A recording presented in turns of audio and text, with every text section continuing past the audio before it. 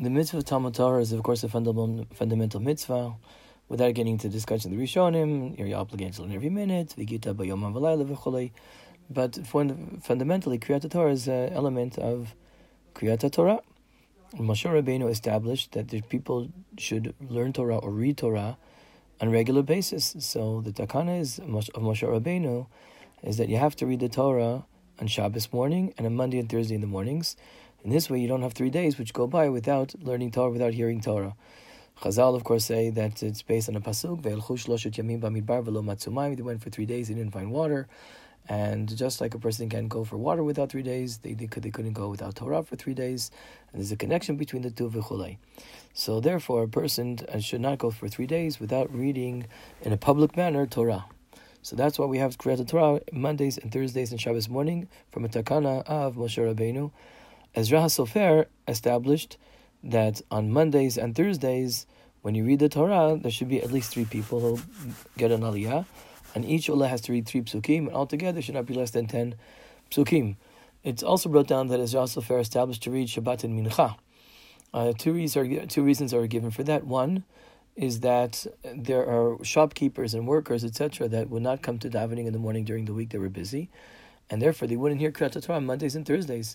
And to make sure that they heard at least part of that parsha once a week, so he established that they should read Shabbat Mincha, because this way people are available and they would at least hear Shabbat Mincha, part of the parsha, if they weren't going to hear Mondays and Thursdays. Another reason which is given is that because they were afraid that people would drink too much and get a little sugar on Shabbos during the meal, and then they wouldn't be invatal from Torah. So Ezra Sofer was established that the Jewish people should read at Shabbos Mincha. And since you have to respect the Torah, people come to shul and people will not battle themselves and people won't get sugar, v'chule, v'chule, v'chule. And that's what David HaMelech says. That as opposed to the nations of the world, that they have l'chaim, that they get drunk. What do the Jewish people do when they have a meal? No, we don't get a meal. We don't get drunk. We run to learn Torah. And therefore, and that's the reason why we say the pasuk, of course, before Kriyat HaTorah at Mincha.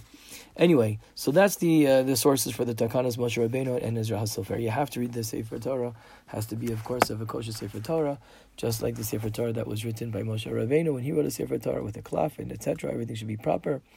You can only read the Sefer Torah. You can only read Lein in a minyan. You can't read it all by yourself. The idea is that it's davar shebikdusha. You need a minyan to have Kriyat HaTorah. If the Sefer Torah is missing even one letter, it's pasul. You can't fulfill the mitzvah of Kriyat HaTorah with that Sefer. There are Rishonim who hold that b'di'evid you can read from a pasul Sefer. Now, why do I say that? Again, fundamentally, the most poskim, that halach is like most poskim, that you can only read from a Sefer Torah kasher, and if there's one letter missing, it's pasul. And that's the halacha. And you cannot read at all, even b'di'evid you cannot read a Sefer Torah pasul. But because there's some Rishonim who hold that b'di'evid you can read from a Sefer Torah pasul, so I mentioned this right now. Why? For an example. What happens if you're reading the Sefer Torah and you find a letter which pasels the Sefer Torah? What do? You take out another Sefer and you continue reading from the place that you left off in the previous Sefer.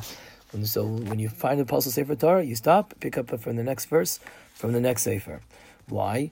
On one hand, you can't continue reading from the first Sefer. Why? Because what do we say? According to most poskim, a Sefer Torah which is pasul, you can't read from it. So that's why you can't continue reading from the first Sefer. But mitzad sheni, we don't make the tzibur repeat the whole kriya that was done already.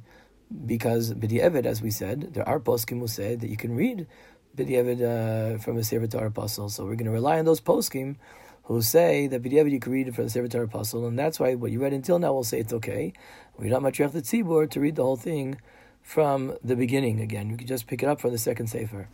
What happens if you have a problem with the one letter, but you don't know? Is that passeling the letter? Is it pasul? You're not sure about the pasul. You don't know. Sometimes not everybody's a sofer. Not everybody knows. So what you do is you continue reading that Sefer.